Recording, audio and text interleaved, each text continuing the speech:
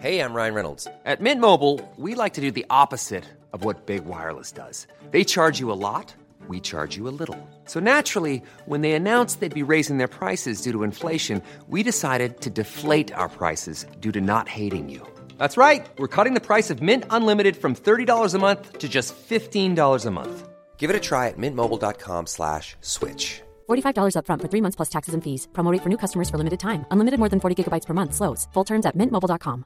Planning for your next trip? Elevate your travel style with Quince. Quince has all the jet-setting essentials you'll want for your next getaway, like European linen, premium luggage options, buttery soft Italian leather bags, and so much more. And it's all priced at 50 to 80% less than similar brands. Plus, Quince only works with factories that use safe and ethical manufacturing practices. Pack your bags with high-quality essentials you'll be wearing for vacations to come with Quince. Go to quince.com/trip for free shipping and 365-day returns. Hi there, you are listening to the Third Coast Pocket Conference, where your next great story begins. On the show, we share sessions from past Third Coast conferences featuring the world's top radio makers and podcasters. I'm your host, Dennis Funk. Reporting from abroad isn't easy. It's difficult to tell stories from distant places and make sense of the lives of the people who live there. When Stephanie Geyer-Stevens started the Out of Voices project in 2003, she was, as she says, a radio newbie. The project aimed to tell stories about women leaders and changemakers from around the world, and it continues to do so today.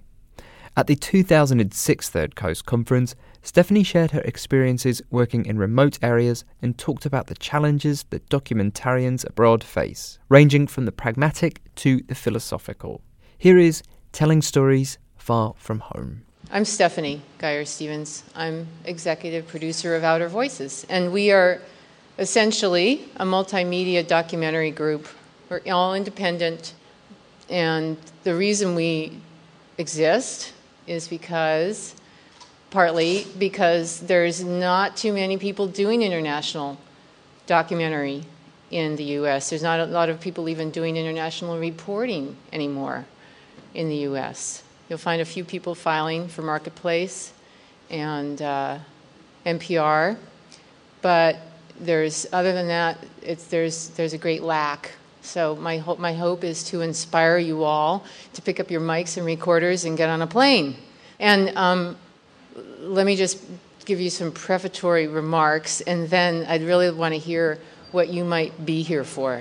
So I'm just going to tell you how I'm going to run this session. I'm going to talk a little bit about the how and why of what I'm doing, and while I'm doing that, I'm going to run a slideshow it starts with some photos just of the team, and then it goes to a sequence of photos from the 4 different locations where we've done our documentary work thus far.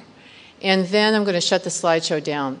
So there's a how and a why of what we do. And I'll talk a little bit about both of those as we go along. But that is the bottom line. The main why is because there is not enough discussion right now about what's going on in the rest of the world in the United States. And at the same time, we are very isolated. We're more isolated than Australia, and it's surrounded by the ocean.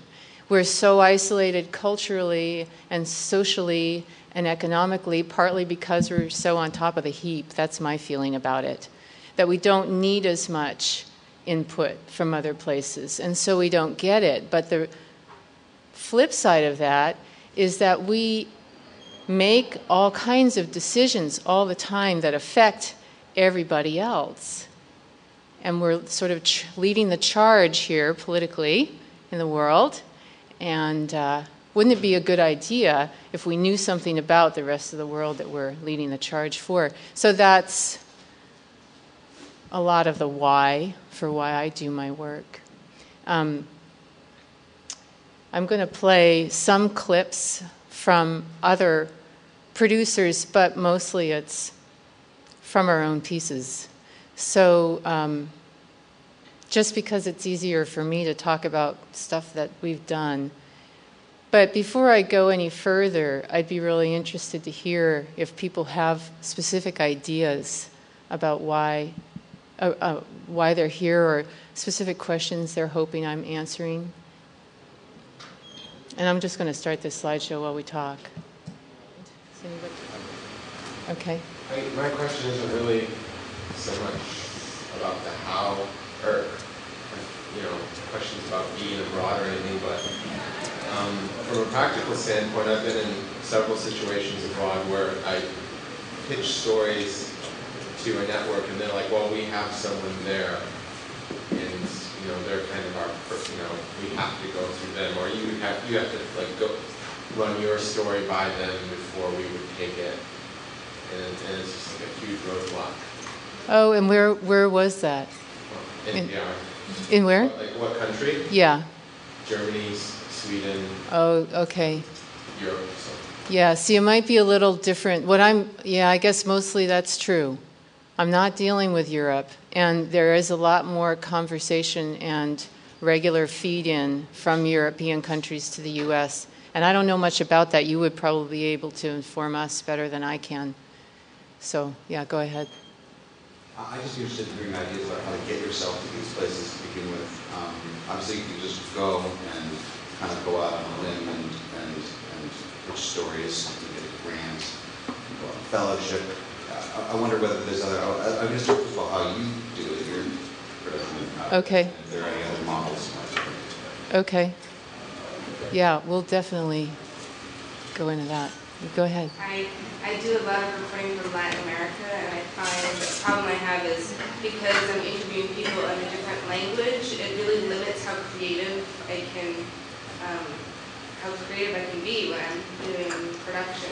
Right. In terms of doing voiceover and trying to be a lot more communicative than I want it to be. Right. So I'm wondering if you could talk about different ways to be creative when you're limited because of voiceover and language. Yeah, sure. That's right. Thank you. That's a great question. I just got back from a month-long reporting trip in Papua New Guinea, and spent a month and stuff over there, which was awesome, amazing, and I got great sound. But now I'm kind of at this paralyzed point of, in the middle of trying to log the tape and just how do you pull it all together, and how is this different from pull together the story in the States? Just if you have any guidance or any suggestions on and pitching stories. So you went on assignment? I went on my own. Oh. I was in the Peace Corps there several years ago, and I wanted to go back and tell stories. I found some money from a family foundation for the ticket. So just if you have guidance about coming back part of it. Okay. And how to construct the story. Is that what you're asking? Well, I have some ideas of stories that I want to do, but just how is it different when you're doing stories from another country instead of in the U.S. Actually, maybe just do it. Right. Yeah. Okay. And you want to pitch a story to American radio, or you want to write a story for American radio? Is that the idea? Yeah. Okay. All right. Great. Okay. Is there anything else before I get rolling? Okay. Those are all like the pivotal questions. So that's great. And I have some like, here's the answer, and there's a lot of real possibilities for some of those questions, I guess there's a lot of different reasons to go overseas, and there's a lot of different ways to do it, and there's a lot of different ways to collect tape, and that's so that's the nuts and bolts of it. I think for me, I already had in mind stories that I wanted to do, and I really wanted to. Well, let me just preface this. The big secret here is I'm not a radio person. I am now, but I wasn't really. When I started, I knew nothing. And I had this bunch of stories I wanted to tell, and I was trying to figure out the best way to tell them. And I talked to this friend of mine who I'd worked with as an activist. That's what I was doing before. I was like an activist and an organizer. I started this nonprofit organization in Manhattan and, you know, sort of lived the life of the nonprofit people and got really burned out on it, frankly. And I saw a lot of gaps in information and how we were doing things. And I went, you know, this kind of sucks, and we got to figure out a better way to do this. And so one of the people I was working with was a really good friend of mine, and we all parted ways at a certain point, the people that formed this organization, and she went into radio. You know, and a few years later, I was living in Hawaii, and I said, look, I had this amazing experience. I met all these women from all over the world, and they're doing all these incredible things, and we got to figure out a way to bring their information back to the U.S., because there's a lot we can learn here.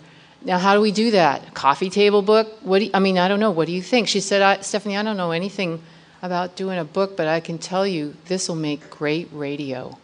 And I said, oh, great. Susie, you do the radio part, and, you know, I'll just, like, cook up the stories. But that didn't exactly happen that way, because she had a baby. In any case, so now I'm doing radio. And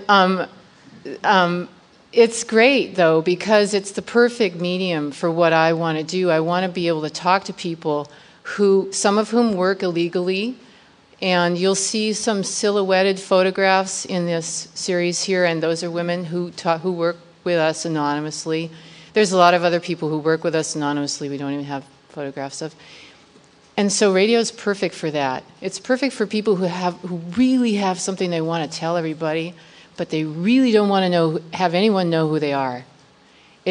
And the other thing that's great about radio for us is we want to be able to tell a story and then hand it to anybody and have them be able to play it. And that's not something you can do with TV or film or anything. Well, maybe a book, okay. But radio's, you know, we're all here because we know radio has this huge emotion to it. And that really is working that way. And that's really exciting for us, is that, you know, we're getting airplay. I just got a download from a podcasting group in Malaysia. Now, how cool is that? You know, that they can just go online and they can pick up this piece, and then here we go. There it goes to Malaysia. So that's why I'm doing this particular set of stories. And so everything I did was built around those parameters. So I kind of we have figured out answers to those questions of how do you get there, what do you do once you get there, and what do you do with the tape when you come home, built around those parameters. But it doesn't mean, for example, that we have a story before we don't necessarily know what the right story is. We just have some really interesting characters. We have some good settings, great sound, and then we have to figure out what the story is. And it can be hard, especially with an hour. If any of you have done hours, it's sort of like writing a novel. It's a long process. It can be a long process. So that's a little of the background and the insider information on us. And then while this slideshow runs, I'm just going to go ahead up front and address some of those critical nuts and bolts questions. When we travel, we are exclusively in developing countries. Well, with the exception of Hawaii, sort of. Hawaii, you know, almost qualifies.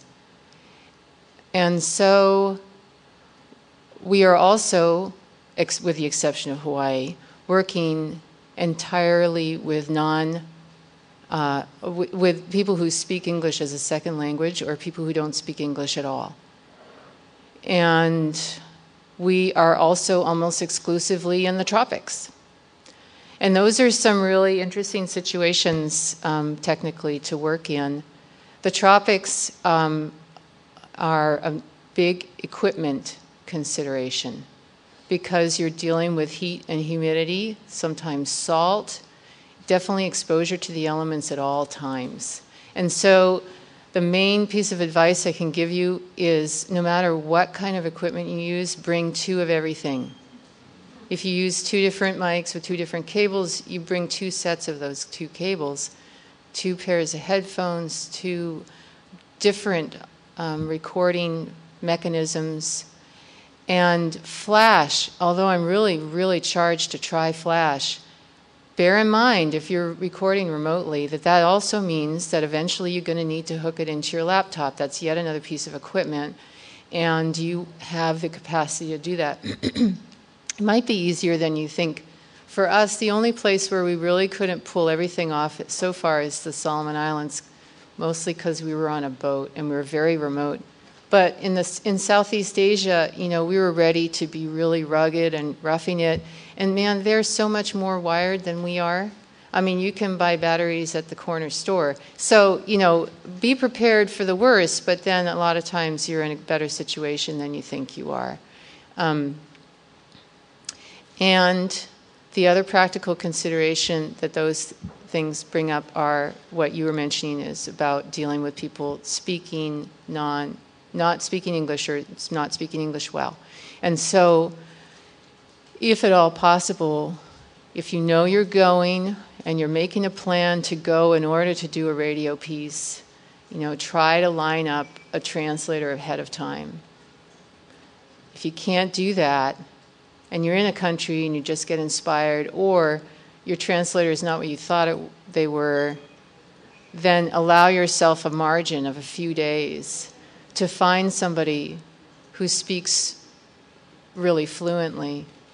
For us, it's never who we think it's going to be. We had this situation in Cambodia where we went to work with this group called Cambodian Women's Crisis Center, and they were like, "Oh yeah, man, we have the translator for you. He's amazing," and he was like a social worker with some of the girls we were going to be interviewing. And it turned out that really he was an aspiring filmmaker. And he had his own whole idea about, this is what I think the story should be. And I'm going to bring you to these various places. And, it was a bummer. But, and while we were in the office, when we first got to Phnom Penh, we first got to their office in Phnom Penh, we met the girl who was like the IT person. She was like fixing all the computers. And she had the most amazing voice. And we tried, and she spoke perfect, clear English with a nice Cambodian accent. It was like the perfect person. And we tried to convince, the director of CWCC, can we please have her? And she's like, no, she's got a job to do. I mean, if I went back there now, I think I could figure out a way to weasel, and sort of like charm our way into being able to use her. But yeah, we also worked with a guy who was an official UN translator. So he was very good at knowing legal terms, but boy, his accent was so thick that we couldn't use it on tape. So you do definitely lose a lot of spontaneity. Sometimes we're translating 3 times. In Solomon Islands, there were people who were Polynesian speakers only. And so then they would translate from Polynesian to the local pidgin, and then from local pidgin to English. And so, honest to God, we don't have a picture of it, but there's this one point where Carlos is holding the mic, and he's like falling over asleep, because it just can be so tiring. It takes so long. So there is definitely some spontaneity you lose, and you can't have a real fast, interesting conversation. It's just part of the deal when you're doing that kind of work, though. One thing we've done a lot of is retranslating. That tape that we did with that guy who was a filmmaker, we weren't really convinced that all of the answers we were getting were what the girls were saying. And so we had a Cambodian student back in Berkeley spot check our translations. And sure enough, there are places where we were like, I don't know if that's... And we would go back to that tape, and she would give us a new version. And sometimes he was right on, and sometimes we, the retranslation was really necessary. The other thing about voiceover, I'm going to say really quickly, is we tend to use a lot, as much as possible, we use the native language. So that people hear what it sounds like to speak Khmer, or hear what it sounds like to speak Karen. I think that's really important for Americans, because we hear ourselves all the time. And we do this, sort of typical thing of like having it up in the clear and then fading it out. But when we do that, we're very meticulous to make sure that what we hear in the clear is not, it matches what the translator or the voiceover person is saying in English. And, maybe we don't need to, but I feel like we need to, because I want Cambodians to listen to our piece. And if they hear somebody saying, I'm going to go to the store to buy lemons, and we're saying, and then I was sent to jail, they're like, what the hell, what's this? And so, so I feel like that that's a big deal for me, to match those two. Yeah, go ahead. To what extent do you direct your voiceovers, the readers? Oh, yeah, that's a lot. Well, let's see. With the Cambodian piece, the voiceover work was done by inexperienced readers. We didn't know where to find any voiceover people. That's another issue, because we always have this other thing about, well, if they're Cambodian, then they should sound Cambodian and not American. And so I live in Sebastopol, which is a very white part of a very white state, California. And where am I going to find Cambodians? So I went into this donut shop, and there's a picture of Angkor Wat, which is like seeing a picture of the Eiffel Tower in a French restaurant. And so I went, wow. And there's an Asian woman behind the counter. I went, oh. And I said, so, you Cambodian? And she said, yeah. And I said, well, I explained my story. I'm looking for Cambodians. This is really weird. And she's like, oh, that sounds really great. And I can't do it. But if you go to any donut shop in all of Santa Rosa, they're all owned by Cambodians. And sure enough. And so guess where we got our voiceover talent? And we got 3 out of 5 voiceover people that way. And 2 we got from a temple in San Jose. And sadly, the woman who was the most charged about doing it was the worst reader. But she was so emotional, even though she was really bad at reading her part, that it was still worth it to use her. But yeah, our audio engineer coached them. And some of them were just like naturals, really fabulous. I would say it's not really a question of like an audio engineer thing. It's like you have to translate it to figure out. But you do have to, I would say, put it in like proper spoken American English. I mean, they might have their accent to it, but the problem, the hitch when I do this is that I have to figure out what they're saying. And then, like any translation, you have to put it in sort of spoken English, and then the person has to perform it. Right. So, like, where do you, like this question, like, where do you, how do you coach them as a producer, or is it like the audio engineer trying to figure out like how to get them to? Oh, yeah, I was misleading. I meant my audio engineer was the one in the booth with them, so she was the one doing the coaching. Not because she was an audio engineer, but just by default. But do you have a script that you're... Yeah. Oh, the whole thing's scripted. Yeah, they're not just like making it up based on the translation. They're reading, the voiceover people are reading from a script that we have written based on our translations and retranslations. Yeah, we have a whole paper script on the whole thing before we finally go to voiceover. So when you're interviewing someone, do you have another person right there translating it for you? Yes. On tape, so just so you know what they're saying, so then you can write the script, then find a voiceover talent? Yes. Okay. That's how we do it.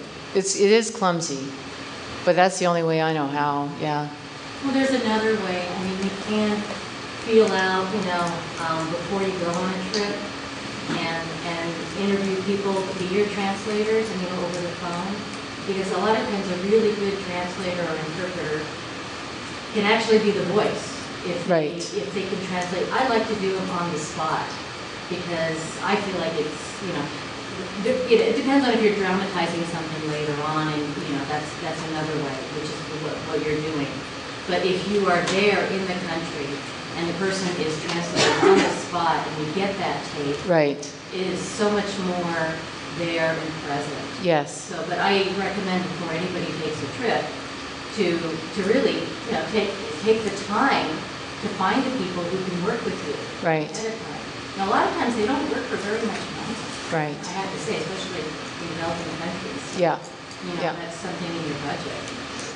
Yeah, absolutely. And we've done that as well. We do both. because there are, just circumstances where you're stuck there without a good translator, but you still have basic English. The other thing we do, that we try to do, and you'll hear some tape of this, believe it or not, I will play a bunch of tape, is we try to get people who speak well to speak themselves, and that I love. And I really, with the Cambodia piece especially, maybe that's the first one I'll play, I really pushed to have the woman who runs this organization, Chantal Ung, use her as herself rather than voice over her. And she's not the clearest English speaker, but you hear exactly what she's saying when you can hear the person, And so it worked. It takes a minute when you're listening to the radio to catch somebody with their accent, but if you can, with a long piece like this, you have the time. It's like you can click in. So let me play that actually while we're on the topic, and tell me if in this short clip, if you can get what it is she's saying. I'd be really interested to hear that actually. Let me see which clip this is. Oh yeah, this is a really interesting clip because it's really a boring kind of topic. She's sort of churning out this kind of basic information about social work, but I mean, some of the information is just mind-boggling. So, okay, here we go.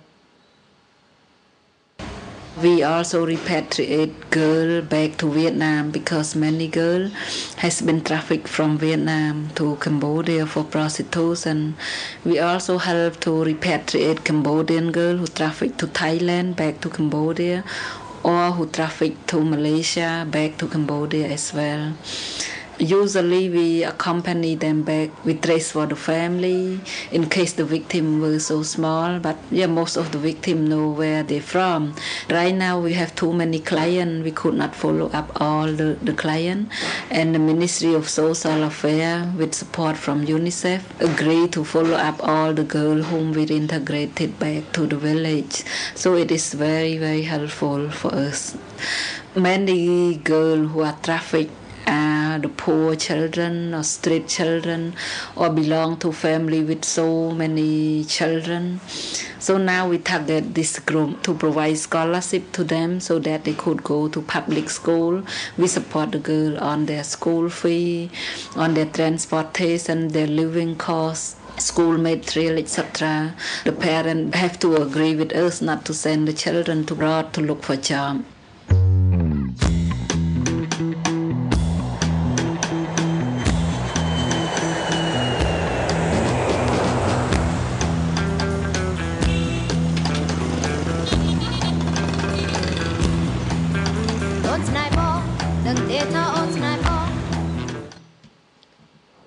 Did you catch it?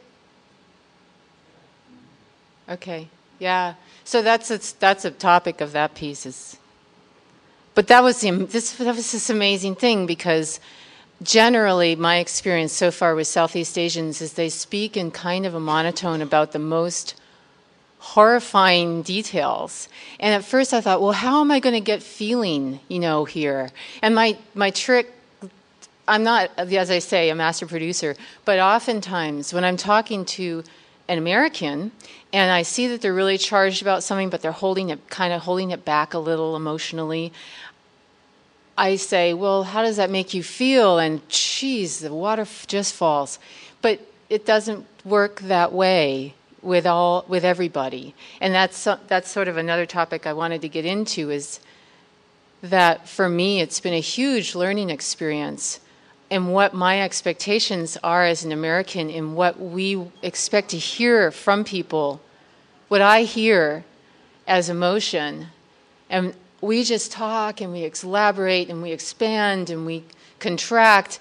And with Southeast Asians, it's so much is it implied that in order to bring out that implied emotion takes a good deal of silence or phrasing sometimes around what they're saying in order for you to really feel what they're feeling. It just really get that profound impact. They're not going to say, oh man, it hurt like hell, and you wouldn't believe what I felt like when my mother died. It was just the most amazing. They're not going to say those things. They're going to tell you, my mother died in 1984, and then I moved to the refugee camp. They're not, And so it's really a challenge, as for me, as a producer, to begin to hear somebody and how they emote in a different culture. So let me try another piece of tape on you, given that. This is also from Girls from Cambodia, and this is the stories of the girls themselves from the brothel, or they're girls, young women, girls and young women, who have escaped. They've been sold into brothels, sometimes over a border, and then they've managed to escape. And these escapes, considering some of these girls, one of them's 13 years old. They're very young. These are kind of superhero stories that they're telling us. And this is how they tell them.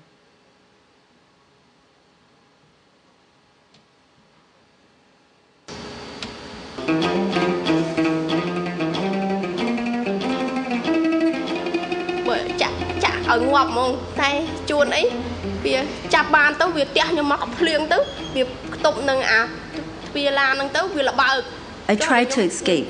I didn't know where I was or where to go.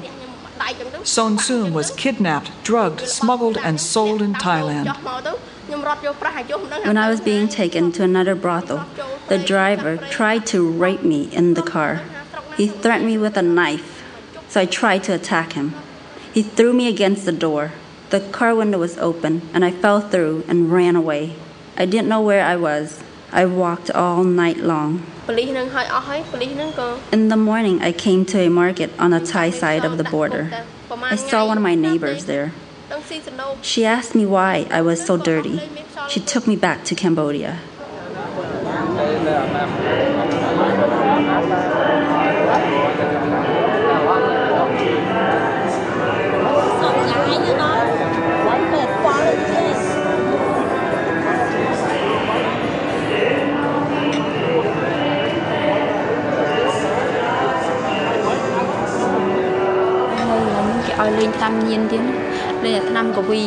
I was sold to a karaoke bar. The men would slip me addictive drugs. They also gave the girls diet pills so we would not get fat. I was constantly throwing up. I was forced to have sex, to work from 2 p.m. to 4 a.m. Sometimes I was hit by electric stick. If you don't treat the men as well as they expect, they'll beat you.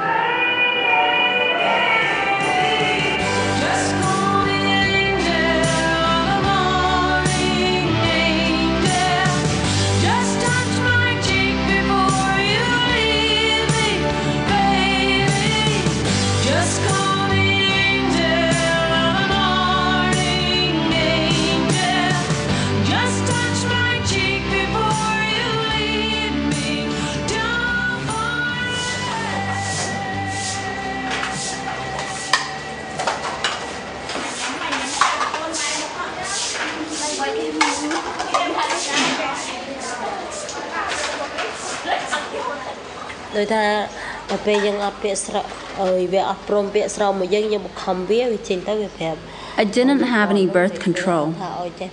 If I asked a client, would you use a condom? He could say, no, I don't want to. And if he told the brothel owner, they would beat me. Shreya is currently at the Phnom Penh shelter.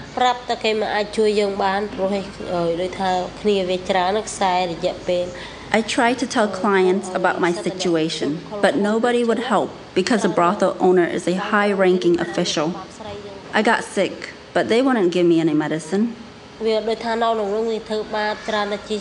tried to run away 3 times, but each time the bodyguards arrested me and beat me. Another time, the brothel owner was out and left his young daughter to watch. So I got out, ran away, and found a ride to Phnom Penh.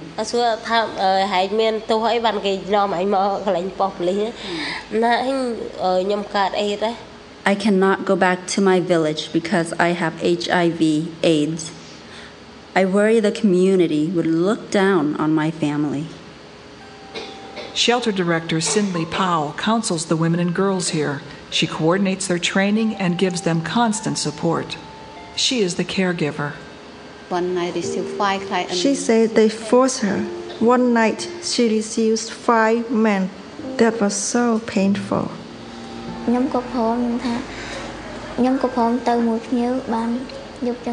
Tita is the girl whose mother sold her. She now lives at the shelter. One day, I tell the owner I want to walk outside. The brothel owner believes me and lets me out. I had my aunt's phone number, so I call and ask, "Are you sick? My mother told me you are. And did you receive the $100 from my mother?" My aunt says, "Your mother is crazy. I didn't get sick." I tell my aunt what happened. She goes to Lakado, a human rights organization. They contact the police and rescue me from the brothel, and then bring me here to CWCC. I had been here in the shelter for 3 months.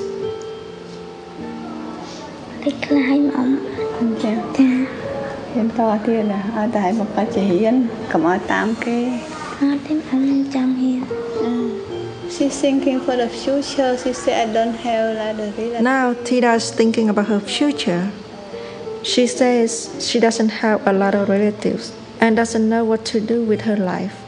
I tell Tita, "Don't worry, you have me."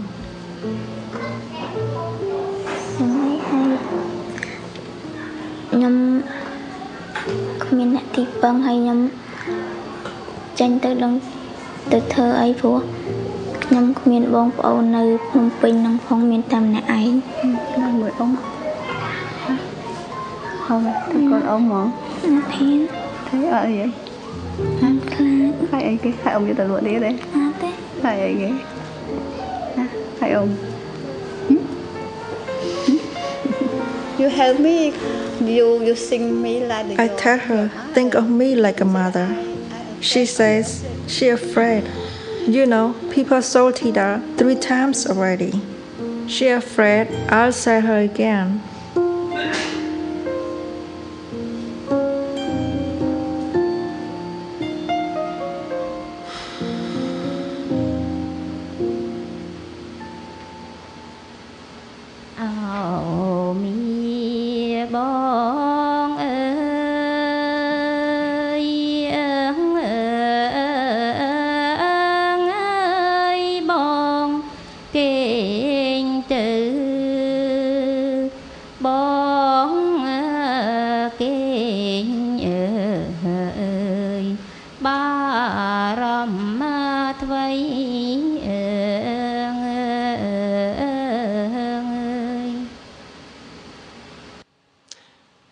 So for me, the whole piece kind of got built around this one piece of tape that was this exchange between the shelter director and this little girl, and it was all in Khmer.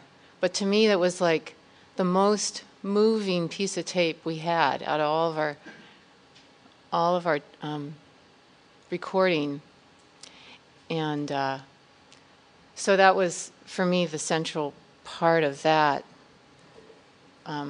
segment, well, of the whole piece in a way. So I guess there's different things that come up from that piece of tape too that we can talk about. And one is that another thing you need to consider when you're recording overseas, except for maybe in Europe, is that you are almost always to expect that you're not going to have a quiet room. Even when we were in the offices have bars but no windows. which makes sense. What do you need a window for when it's always 80 degrees? So there's always dogs, there's always roosters, there's always pigs, there's always kids, there's always motorbikes, there's always noise, which is good and bad. One is it's hard because you've got to always remember as you're recording, okay, there was a gecko. I got to remember to go back and get a gecko so that when I cut that tape, I can put a gecko in if I need to. But there's a lot of, but the result is, too, you collect a huge amount of really interesting sound. And the other thing that we've done, too, to deal with a lot of the ambient sound when we don't have really good ambient sound to match it when we're editing, is we'll add in music. And naturally, there's tons of great music out there, too. There's, like you heard, there's pop music, but there's also some incredible and some really bizarre traditional music. And it's all really, really interesting to listen to. So there's lots of possibilities there for dealing with the fact that you don't get good, clean interview tape. So, yeah. I think you can ask a question about the use of that pop song after the especially sort of moving story. Is that something that was planned at the brothel, or was that just sort of royal choice? Just sort of, the American pop song? Yeah, it was. You might have missed that part because she has kind of a thick accent, that voiceover gal, and she's talking about being in a karaoke bar, and so that was just a choice that we made of a karaoke song that kind of matched the, was sort of ironic. It was sort of an ironic, but there is a lot of Western pop music played in karaoke bars, so.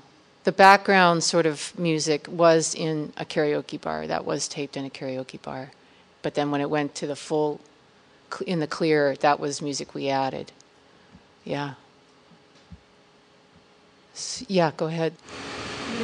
You said there was an exchange between the shelter director and the girl. And when that was translated after the fact, was that being translated to you as it was happening?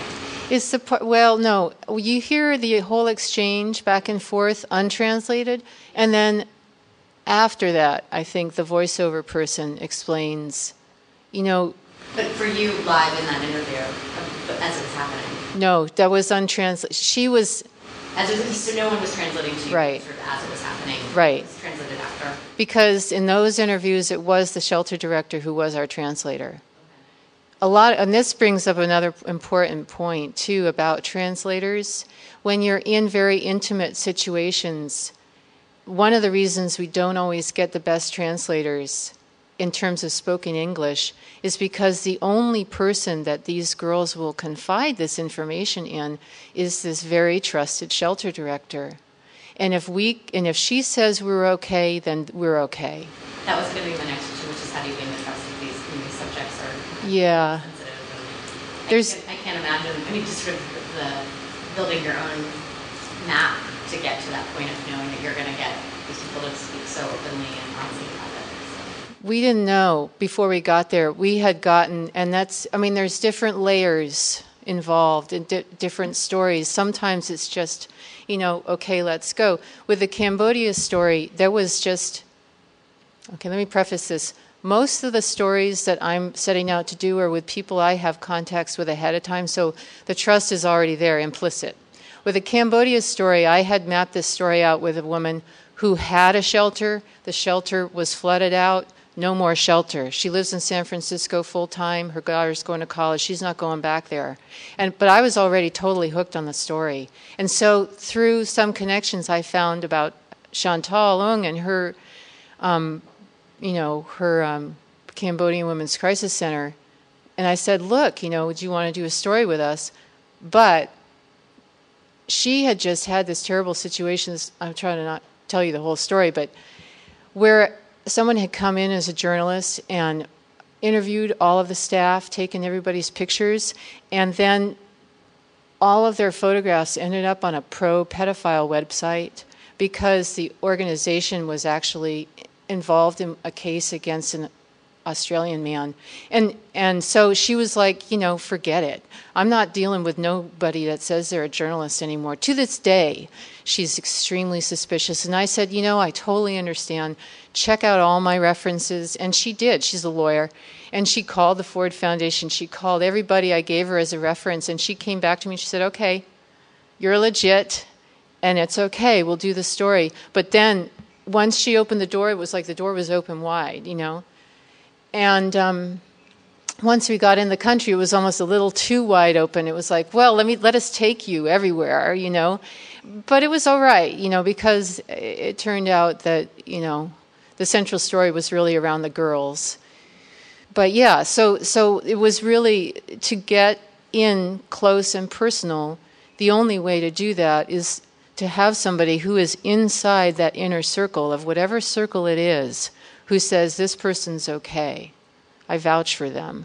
And this person who's bringing you into the inner circle is also okay with everybody. He can't or she can't be suspected by the group, So... But choosing to have the shelter director ask her these questions and not say, I'm the journalist here, I'm going to ask her the questions. Right. Like that. Right. There's no way you would have gotten that tape probably. The what? I mean, do you think you could have, if you had said, I want to interview the girl directly, that would have... Well, they don't speak English, those young girls. No, I mean, but with the or were you, you said the shelter director was also your translator, so I guess... Yeah. I'm wondering, were you feeding the shelter director questions? Yes. Oh, you were? Okay. Yes. That's what I wasn't sure if maybe it was an exchange that you were recording just between the shelter director and... That one part of the tape was an exchange between them because they were just having a conversation in between, because she'd been asking her, so what happened next? And then she just sort of got into this conversation, well, how do you feel now? And that was the part where, she wasn't asking us, what do you want to know next anymore? And that's where we got that piece of tape. Yeah. Yeah. This might be more, and since I came in late, I'm not sure if it was addressed, but in terms of when you have translators working with you in the field, and then you get back to your home base and you end up writing the piece, oftentimes you're not going to be able to actually use that translator because even though they might pick up the gist of the conversation, they might be paraphrasing, they might be leaving things out. And so I don't know if this is sort of in between a question and recommendation, because in my work I've done this, is to perhaps find somebody who, depending on the language of course, speaks that language and goes through that tape with you and listens to it. Because you can end up with actually, I've had this in pieces that I've edited, crucial bits of information that are simply left out because they might be embarrassing, they might just, people just compress things. So. Right. Yeah, maybe you missed that part. We were talking about it before, where we did have a translator in Cambodia who we didn't trust to give us a full story. We used a lot of his tape, but parts of it we went through and retranslated back in the States with a Cambodian translator. And we did find places exactly that, where he was too embarrassed to say certain words or what have you. And so we re-scripted it around our retranslation. Sometimes also the translators just get tired. It's a really tiring job. And they'll skip, they'll condense. And you don't want that. And just poking in to let you know we're going to take a quick break, and then we'll be right back with the rest of this session. You're listening to Chicago's Progressive Radio Adventures. This American Life, I might reply. The show about all the unseen. Are you tired of endlessly searching for good radio stories? Or maybe feeling overwhelmed by the amount of podcasts filling up your feed? This is Radio Lab. I'm Jad Abumrad. Well, worry no more, because Third Coast has you covered. I'm Gwen Maxide, host of Third Coast podcast, Resound. Resound is a themed, hour-long mix of the best in radio and podcasting from the past and present. We've been carefully curating nothing but the best stories from around the world since 2004, and we have a treasure trove of amazing audio. Each episode is bound to have something to fit every listener's individual taste. personal stories, essays, sound art, mystery stories that twist and turn, and other audio experiments. So stop searching. Subscribe to Resound today and treat yourself to the finest stories ever told in sound. Your ears will thank us.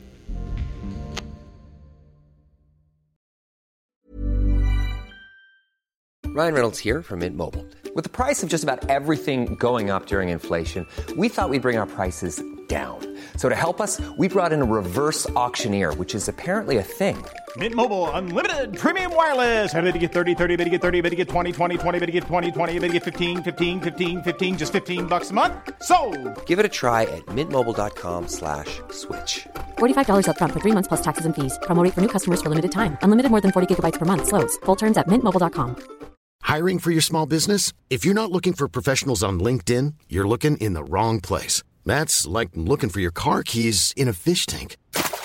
LinkedIn helps you hire professionals you can't find anywhere else, even those who aren't actively searching for a new job but might be open to the perfect role. In a given month, over 70% of LinkedIn users don't even visit other leading job sites. So start looking in the right place. With LinkedIn, you can hire professionals like a professional. Post your free job on linkedin.com/people today.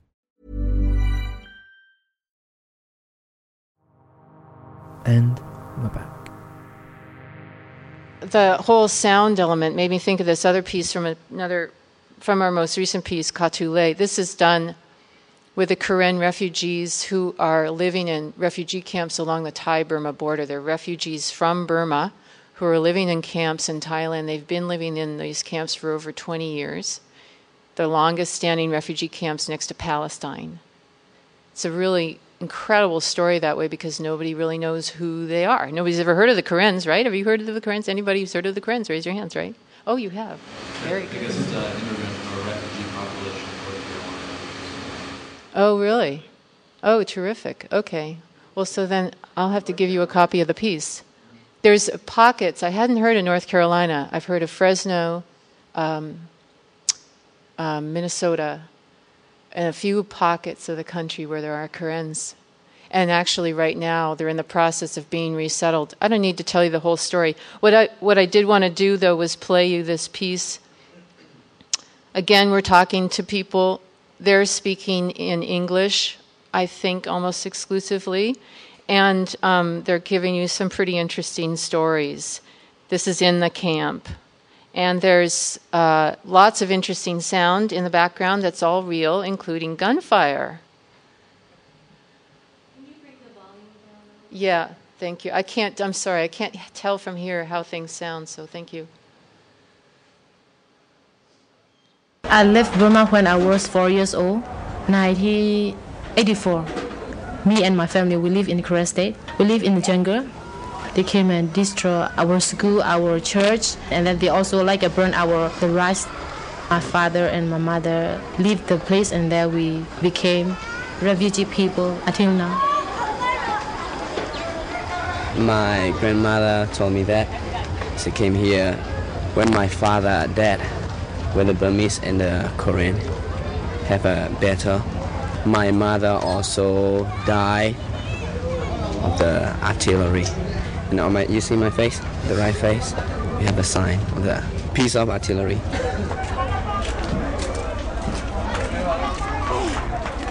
My La is the largest refugee camp on the Thai-Burma border. It's a bamboo ghetto, a city of tightly packed huts perched beneath steep limestone cliffs. Inside the barbed wire, this one camp is home to 50,000 Christian, Buddhist, and Muslim exiles from Burma.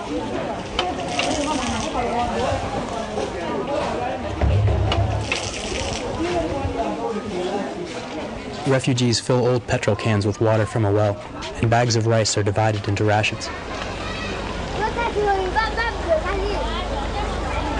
There are thousands of children playing games along the narrow paths, strumming guitars in the shade,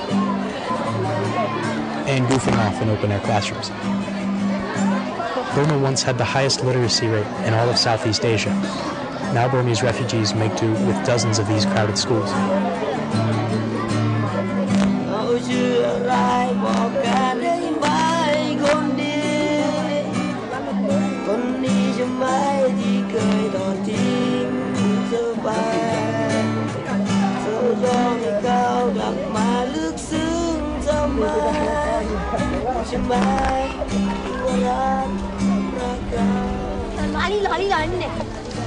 High on the hill above the camp, a group of boys ride flattened pieces of bamboo down a steep dirt track. They tell me they're skiing.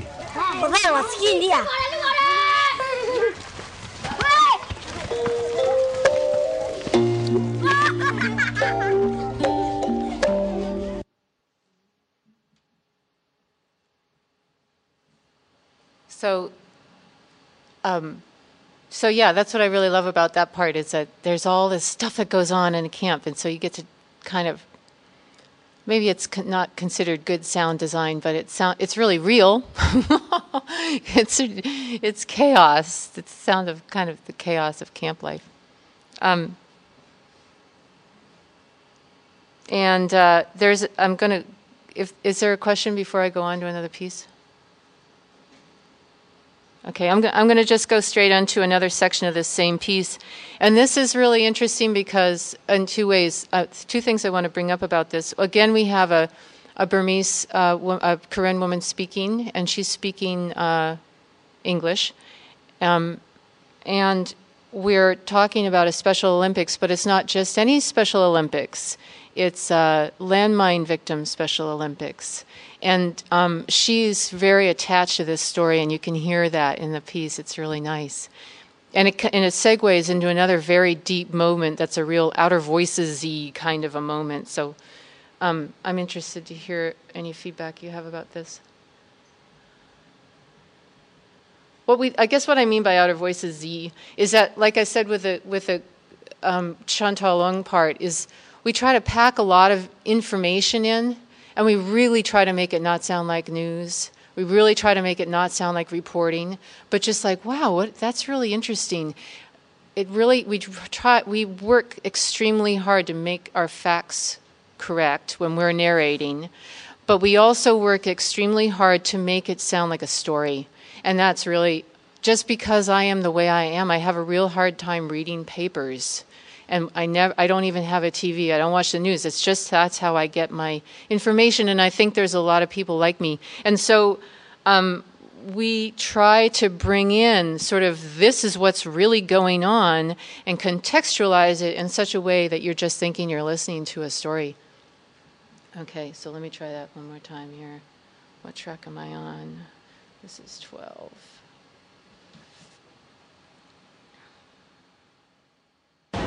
If at first you don't succeed, try again.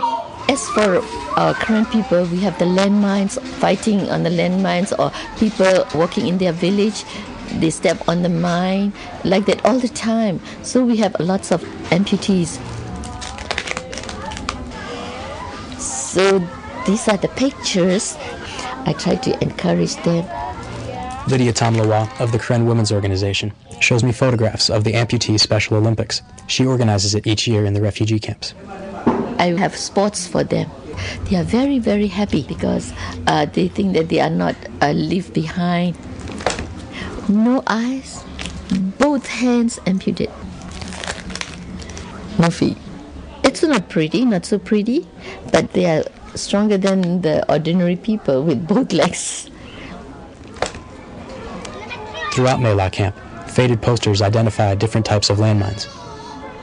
Both the Burmese and Karen militaries use landmines, so Burmese soldiers often force Karen villagers to work as human landmine detectors. And the women and the children, they make them go in front to be their minesweepers.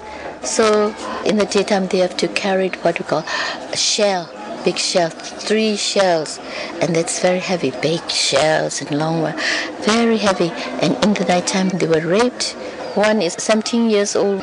You can imagine this single girl, how she will suffer. You can imagine that.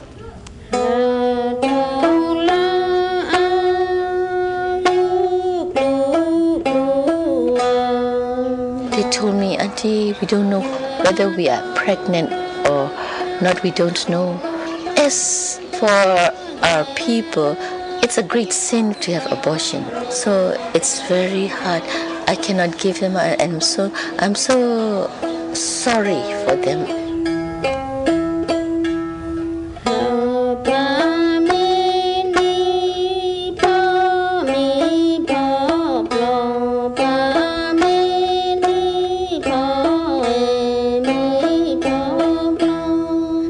message sent by the high officer, the SPDC, to the soldiers in front and to the officer in front, that they can do to the Korean people. They can do whatever they want to do. Yeah, so like they can kill, they can rape, and they can loot, and whatever they want. They use it systematically and as a weapon. It's not only like in Korean state, but in the Shan state, the Mon state, the Lahu areas, and other ethnic areas as well.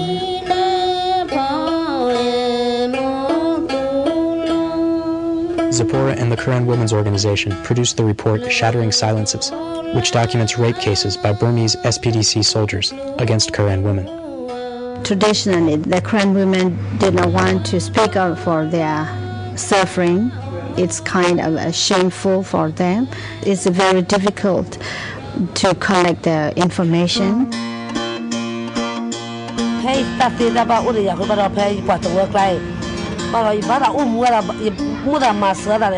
If the Korean people have a problem, we will face it together. KWO's Let Win was appalled by Burmese soldiers raping women and forcing villagers to carry their weapons. She organized a women's defense group.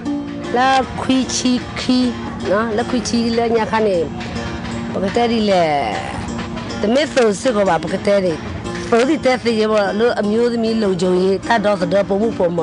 fought the SPDC soldiers, they did not dare to touch the woman in my village, but they threatened my family, so I came to the refugee camp to work for women's rights. Let Win no longer carries a rifle. Today she helps women in cases of domestic violence, organizes income generation projects, and coordinates care for orphans, widows, abused women, and the elderly. I just realized that all these sections I'm playing are kind of downers. The pieces themselves are not. They're just sort of, I'm picking some kind of dramatic moments. But, yeah. So go ahead. Well, I was just wondering, did you go on this trip for this piece? Yeah. Well, I think it'd be really nice to speak to how you don't get depressed when you're doing stories like this, when you're in the moment like that, because it takes so much fortitude. And you're struggling with, tell us about you're struggling with the environment.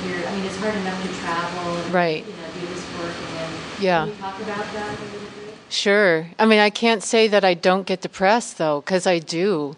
That day, like the day interview. I'll tell you this personal story. The third day I was in Cambodia, I got an email from one of my close friends back home in Sebastopol that one of my best friends died, okay? And she was my sound engineer in Hawaii. And that was the start of my day. And then I spent the rest of the day interviewing women girls, about what their lives were like, living in brothels. It was a bummer of a day. It was like my low point in history that day. But, on the other hand, the way I don't get depressed or stay depressed is because they're not depressed. Some people are kind of in a stuck point, but most of the people I talk to, they're like, life is going on. Here we go. I'm in a refugee camp, but it doesn't suck. It's pretty okay. And these are the things that are working. In fact, I've found that my reaction is much more like, oh, what a bummer, than when I really pay attention than what they're really telling me. I know in all of my interviewing, I've yet to find people who really are bummed out about their stories. And I don't know why that is. But I have to say, I've learned a lot from that experience. And I can find like the really negative take on it, or I can go with that. And that also, and so yeah, that's part of it. And part of it is the physical stamina part too, and all the things that you have to do, to keep yourself going when you're doing this kind of story. Yeah, well, maybe you should tell me, since you are experienced. Okay. It's a struggle. Yeah. What kind of process you went through? Well, I learned a lot, too, from the social workers in Cambodia. Because I put that to them. I was like, they would have taken like 100 clients a day and listen to these stories 100 times a day of like, how do you do this? It's one of the reasons I got out of my line of work in New York was, because I saw this huge chasm between people who were, social work and supposed to be taking care of people and how I felt in reaction to people's stories.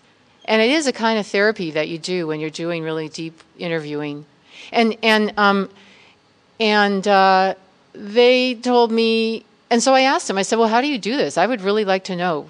And they said, well, we used to cry all the time. And then we did some work on it together and we got trained. And now we hear the stories, but it was very Buddhist, the way they framed it. It was like, we hear what they need.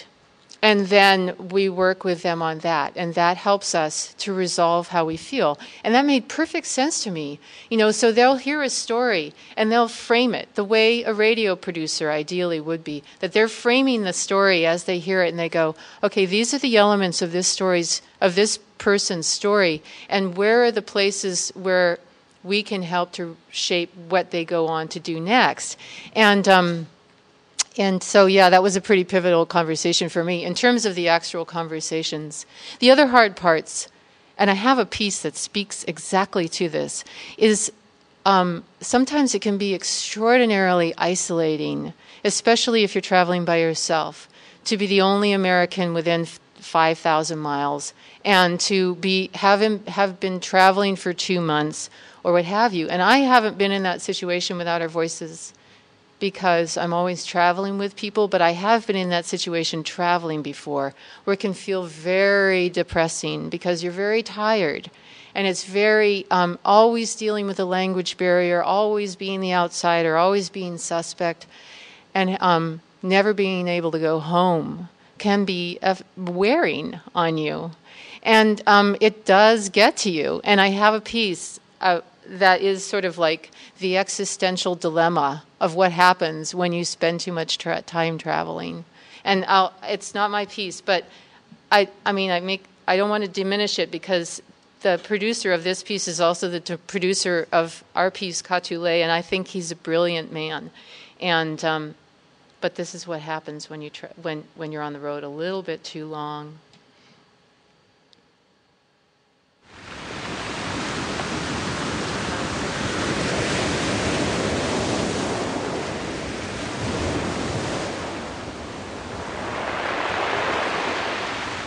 The thing about Easter Island is that it's in the middle of nowhere, 1,000 miles from the nearest anything, an otherwise unimportant island in the South Pacific, right down the lines of longitude from where you live.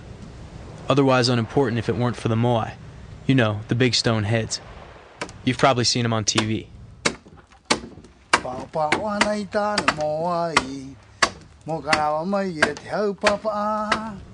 That's Kai, a local sculptor. His yard is full of works in progress, carved from wood scraps or red volcanic rock. Over there is a gravestone for his father, who passed away last week. Since Kai seems to be carrying on the sculpting craft of his ancestors, I figured maybe he could clue me in on how the mysterious moai were built. Los ancestros tenían el poder mental que tenía marciano, como los marcianos llegaban, tomá. He tells me the ancient Rapa Nui chiefs possessed supernatural mental powers, and with a little help from some Martians, made the statues stand up and walk. He's just messing with me, but legend says that the moai, which can weigh up to 80 tons, walked from the volcanic quarry to their positions along the rocky coast.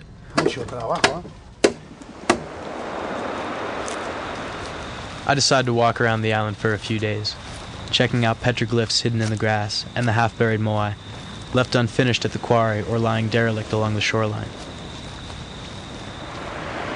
Some archaeologists think the moai were transported by rolling the immense stone sculptures on top of the trunks of palm trees.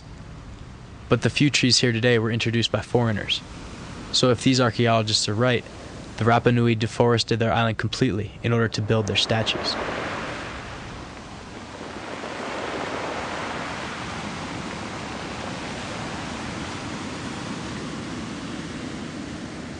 The Moai aren't revealing any of their secrets. They just gaze over the barren landscape. Anyway, I'm no archaeologist. I came to the most remote inhabited island on Earth to hear what kind of music the locals play.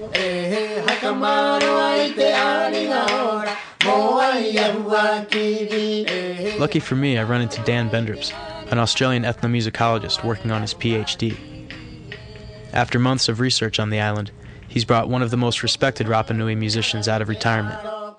Together with another student, Papa Kiko sings us this song, which he wrote when the first Moai were restored in 1960.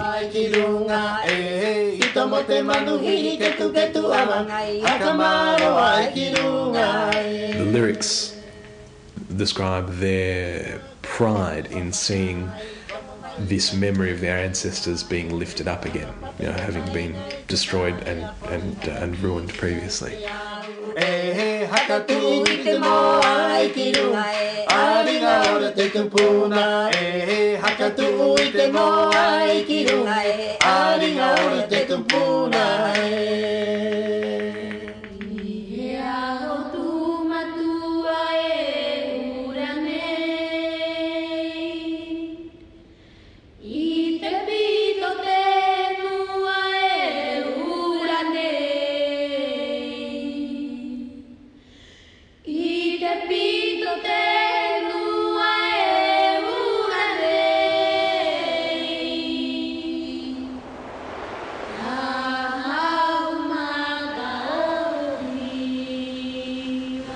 The thing about Easter Island is that there are no trees. The palms went extinct centuries ago, so the locals could move those big stone heads. Went extinct to move the big stone heads so there wasn't any wood left. No wood to build boats for fishing or to leave the island.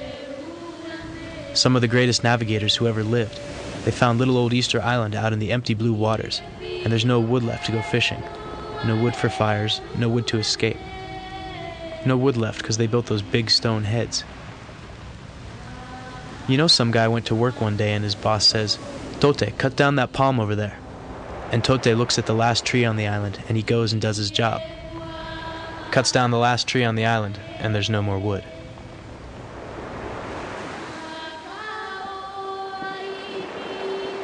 And Tote gets his paycheck and the people go hungry and turn to war and cannibalism. And they topple every last one of the big stone heads. And the white folks come on an Easter Sunday and they baptize the non-believers with hydrochloric acid, and the islanders get smallpox on the slave ships while their families back home sit on the reservations. And then the white people find out about the toppled heads and the dying culture, and they come back with anthropologists and photographers to marvel at the big stone heads all toppled on the ground. And the anthropologists and photographers bring some money and they resurrect the big stone heads, and the tourists come and they let the locals off the reservations, and the locals grow dreadlocks and raise horses in the treeless hills, because Tote went to work one day and left them all stranded. The thing about Easter Island is that it's in the middle of nowhere, 1,000 miles from the nearest anything. An otherwise unimportant island in the South Pacific, right down the lines of longitude from where you live, on the island we call Earth.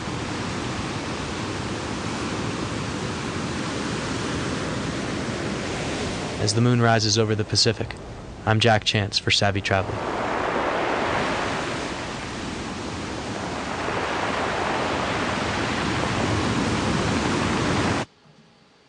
I'm bummed. It was beautiful, yes. Yeah. I mean, he's an amazing sound recordist. He's good that way. But yeah, I mean, there's definitely stuff that I grapple with that I never would have had to grapple with before about what it is to be an American just because of being overseas. I mean, it's great. It's a great privilege to have that opportunity, but sometimes it can be a bummer, you know? And it is really easy, I think, especially if you're young and you're sort of opening your eyes to the, to the real world for the first time, to go, wow, I can't believe what I'm doing, or what my people are doing in this world. And that can be really hard, and it can be really depressing, and I wouldn't pretend otherwise. But yeah, I think it's really important to travel with people and to not travel too long. And it's a really good idea to have a story before you go. If your intention is to travel to do stories, figure a story out before you go. Or if you've never traveled before, go travel, see how it feels, get your feet on the ground, come back, figure out a story, and then go again. Yeah, go ahead. I just wanted to ask about funding. Did your group get foundation grants, and then where do your stories air? Okay. Yeah, we get funding from foundations and from people, from individuals. And it's a scramble. I hear that there's ways to get commissions. I haven't yet. We've done all of our own funding as we go. We didn't intend to. We had hoped to get a big chunk, but that didn't happen. But it wasn't going to stop me from doing it. And so we got one big chunk from the Ford Foundation, which was great. And we got a lot of production work done and a few pieces done with that. And we got other foundations along the way. And our credibility has increased as we do pieces and get them aired. We haven't got one specific market. I work with Creative PR, which is a marketing firm based in LA, and they're great. They've gotten our pieces on a whole bunch of stations. I think Claire and I were just going over it last night. It's sort of hard to tell because there's overlap. I think between the two, between Hula Lesson and Girls from Cambodia, which are the only ones we have Courage reports on now, we have them on about 200 stations in the U.S., and we have about, I'd say, between 15 and 20 stations internationally and about 20 stations in Canada. And it's all just by plugging away, emailing stations and following up and sending them postcards and sending them CDs and sending them CDs again and being able to download off our site and off PRX. Yeah, go ahead. What about the CBC? Do they air nationally in Canada, or are there specific? No, it's station to station in Canada too. Well, nationally, we were podcasted on the National Film Board of Canada website. The Girls from Cambodia piece was nationally podcasted that way. Yeah. Go ahead. You started out talking about how, as American audiences aren't really open to being global in their everyday concerns and getting feedback from the rest of the world. So I wondered about, and that's just a huge problem in dealing with your audiences, and I wondered if you could talk about your approach in dealing with that and some of your tactics, just the challenges of American audiences who don't care. Yeah. I wouldn't say, first of all, I really want to make sure that people understand I'm not cynical about American audiences. I don't think it's that they don't care, it's just that they don't know. And there's no reason. And also, we've always had media done for us in such a way that it always comes back to, this is how it affects you. This is how it impacts you. This is what it has to do with your life. I don't think that's true everywhere in the world. And so we're accustomed to this certain kind of information. And so when we don't hear that, it doesn't make any sense. And we definitely won't get a piece sold if we don't shape it that way. Or you won't get a print piece sold if you don't somehow tie it into the experience of your readers. That's just the bottom line. So what the heck does the Pacific Islands and Southeast Asia have to do with Americans right now? It takes some effort. And so for us, I go for them. Personally, there's two things that go on. There's my personal agenda, and that's a very big picture thing. And then there's how I contextualize it. So for me, I see what the Pacific Islands has for us. They have this many thousand years history of going from island to island, establishing these utterly sustainable societies. And we're in a position now where we're crumbling societies and we're rebuilding them. We have a lot to learn from that, don't we? But that is not newsy news, is it? So we have to find ways to bring that information in without saying, this is about creating sustainable societies. But that is really what the Pacific Island pieces are about. The Southeast Asian pieces, to me, I hadn't particularly expected we were going to target Southeast Asia, but it became immediately clear. Southeast Asia is a part of the world that has suffered repeated collapse after war, most recently inflicted upon by Americans, and therefore have huge amount of practical experience in rebuilding from after war. And that's a huge amount of expertise that we can draw from right now for ourselves. Afghanistan being an example, Iraq. And so, but again, I don't say it that way. What we do try to do to bring this into the American audience is we give very concise understandable histories. That's a big part of it. It's like, this is what's going on in Cambodia. Da-da. And this is how you get there. And then the last part of that is we say, this is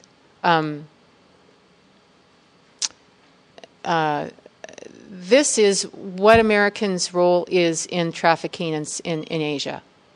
This is what Americans are doing in relation to the Karen refugees. There's always that tie-in in every piece.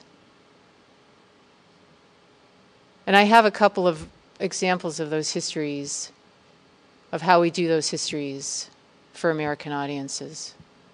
If you would like, I'll play them. I don't know how much time we have. This one's kind of interesting because it's done sort of like a montage.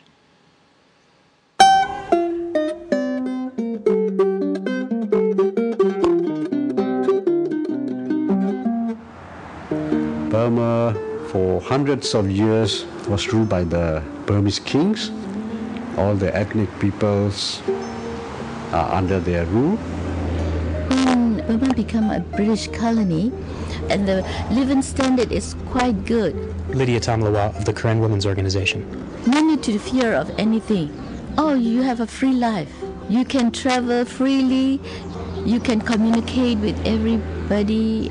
It's democracy everywhere. For the first time, the ethnic people feel that they have some equal treatment. Job opportunities, education. Saw Tete of the Karen Refugee Committee. But then, during the Second World War, there was nationalism for Burma to achieve independence from British rule. Burma sided with the Japanese, and the Karens, they are loyal to the British.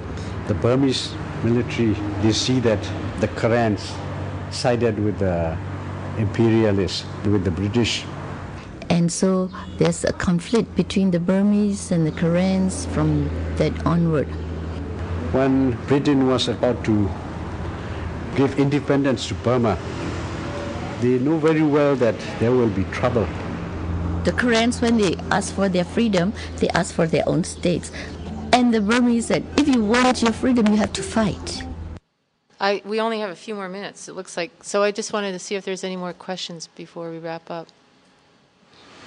Just because there's so much goes into these projects and so much time and money and expense going out there across the world, do you have any notions as to how to give your projects a little bit of, longevity and life after they're broadcast? I mean, obviously it's an ephemeral medium we're working in, but putting so much into it, do you have thoughts about how to keep it around? Well, yeah, I'm not quite sure what you mean. So, well, I mean, you spend months and months of your life working on a documentary that's a half hour, an hour long, or it airs and goes away. I mean, do you have any kind of I don't know if you use the web or if you use any kind of other media or sort of streams to kind of keep it alive and keep people hearing it after it's aired on this or that station? Yeah. Well, for one thing, we make the pieces really evergreen. So we don't tie it to current events. For one thing, the pieces take so long to produce that we can't make them that current anyways. And so that means that there's a possibility of these pieces being played over a period of years, which is nice. It's a really, and they do get played. And the other thing is we do use the web, and our plan is to expand the way we're using the web. We have a website now that's really just a page, but we're trying to expand it so that people can integrate the visuals with the audio more, and also use it as a place to get more background information when they get really stirred up. We don't want to just broadcast. We want people to get interested and find out more. Yeah, I mean, it's just yet another project. But yes, I mean, there are people who, a lot of educators are interested in doing that. So it would be great to do it. It's just, it's just a matter of getting to that point where we can get that done. But people are already using the pieces in the classroom, which I think is just so cool. It gets used in these pieces get used in a lot of different ways. So I don't really feel like it's just done and it's over with. So far anyways. Yeah, go ahead. I know we're close to the end of the session, and so I don't want to invite you to do a 30-second Bildungsroman of yourself, but at what point do you feel you became an anthropologist, or do you feel you are an anthropologist? In a way, you're taking all this radio technology out and exercising it very much as a field anthropologist yourself. Oh, I never called myself an anthropologist, did I? No. If I did, it was a mistake. I didn't say. Okay. I didn't say you had called yourself. Okay. But in my perceptions, you're sort of functioning like that. Yeah, it's true. My mom's an anthropologist, I'll confess. And I've always battled with her about anthropology. Mom, anthropology's no good. But it is true, it is sort of anthropology, because you're going out and you're trying to find out about people. I mean, at what point did I've always been interested in people, and so this is sort of a natural expression for me. It gives me an excuse to ask people questions. So you grew up with this notion from anthropology very early on, though, that of being relative, understanding the point of view versus whether that's valid in another society or not. Yeah, I guess you mean like, is anthropology? I'm not sure. Tell me again. One of the great sins in anthropology, as I understand it, is to be relative, is to use your values to try to understand somebody else's society. Right, yeah.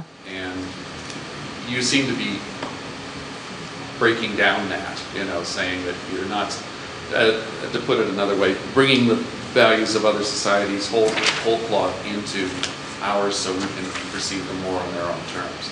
Yeah. Oh, there's a whole other thing I didn't even get to bring up, which is another way to do international work, which is the opposite of what I'm doing. And that is to go into the areas that this is what a lot of people are doing just to be able to go overseas and do radio, is to go and help people set up their own community broadcasting systems. And that's huge right now. And that's not doing anything like this. But yeah, what I'm doing is basically like going out there and getting a story and translating it back to an American audience. It's more like translating. That's how I see it. It's like, well, how can an American wrap their head around this story? And so it's really important for me to keep living in the U.S. while we do these stories in order for me to be able to do that kind of translating.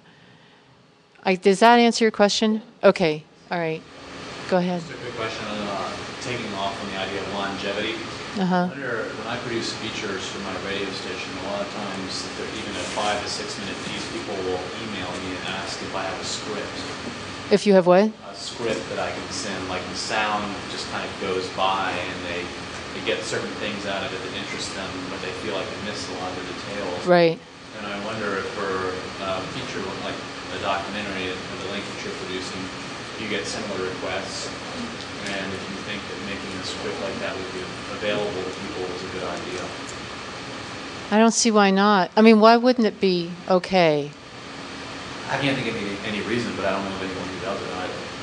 It's sort of like, there's some programs that do that. They do. Yeah, we don't have them in our website, but we have them on PRX. I mean, any station can get hold of our transcripts. It's part of how we load our pieces in. And I have no problem sharing my transcripts. I can't figure out what would be the hitch. But maybe I'm not thinking, maybe I don't know everything. I can't imagine why you wouldn't want to share your transcript. I think it, if it helps people to get a better sense of the story. But I also feel I'm like really emphatic about giving people more access to the background information where it came from too. And if people want to know all of our sources, I'll give them all our sources. I love that. It's like, yeah, you're into this, great. Here's some more stuff. But I'm also not selling, we give our pieces away. And so I'm not in the business of selling pieces, and maybe it's a little bit more compromising when you're protecting, whatever, you're licensing a bit more than we do. So I guess that really wraps it up. Thank you for hanging in there all this time. Thanks for downloading the Third Coast Pocket Conference. We'll be back soon with more sessions, but until then, you can always check out our archive of conference audio at thirdcoastfestival.org, or have a listen to our other podcast, Resound, for the best audio stories from around the world. Okay, speak soon. Bye.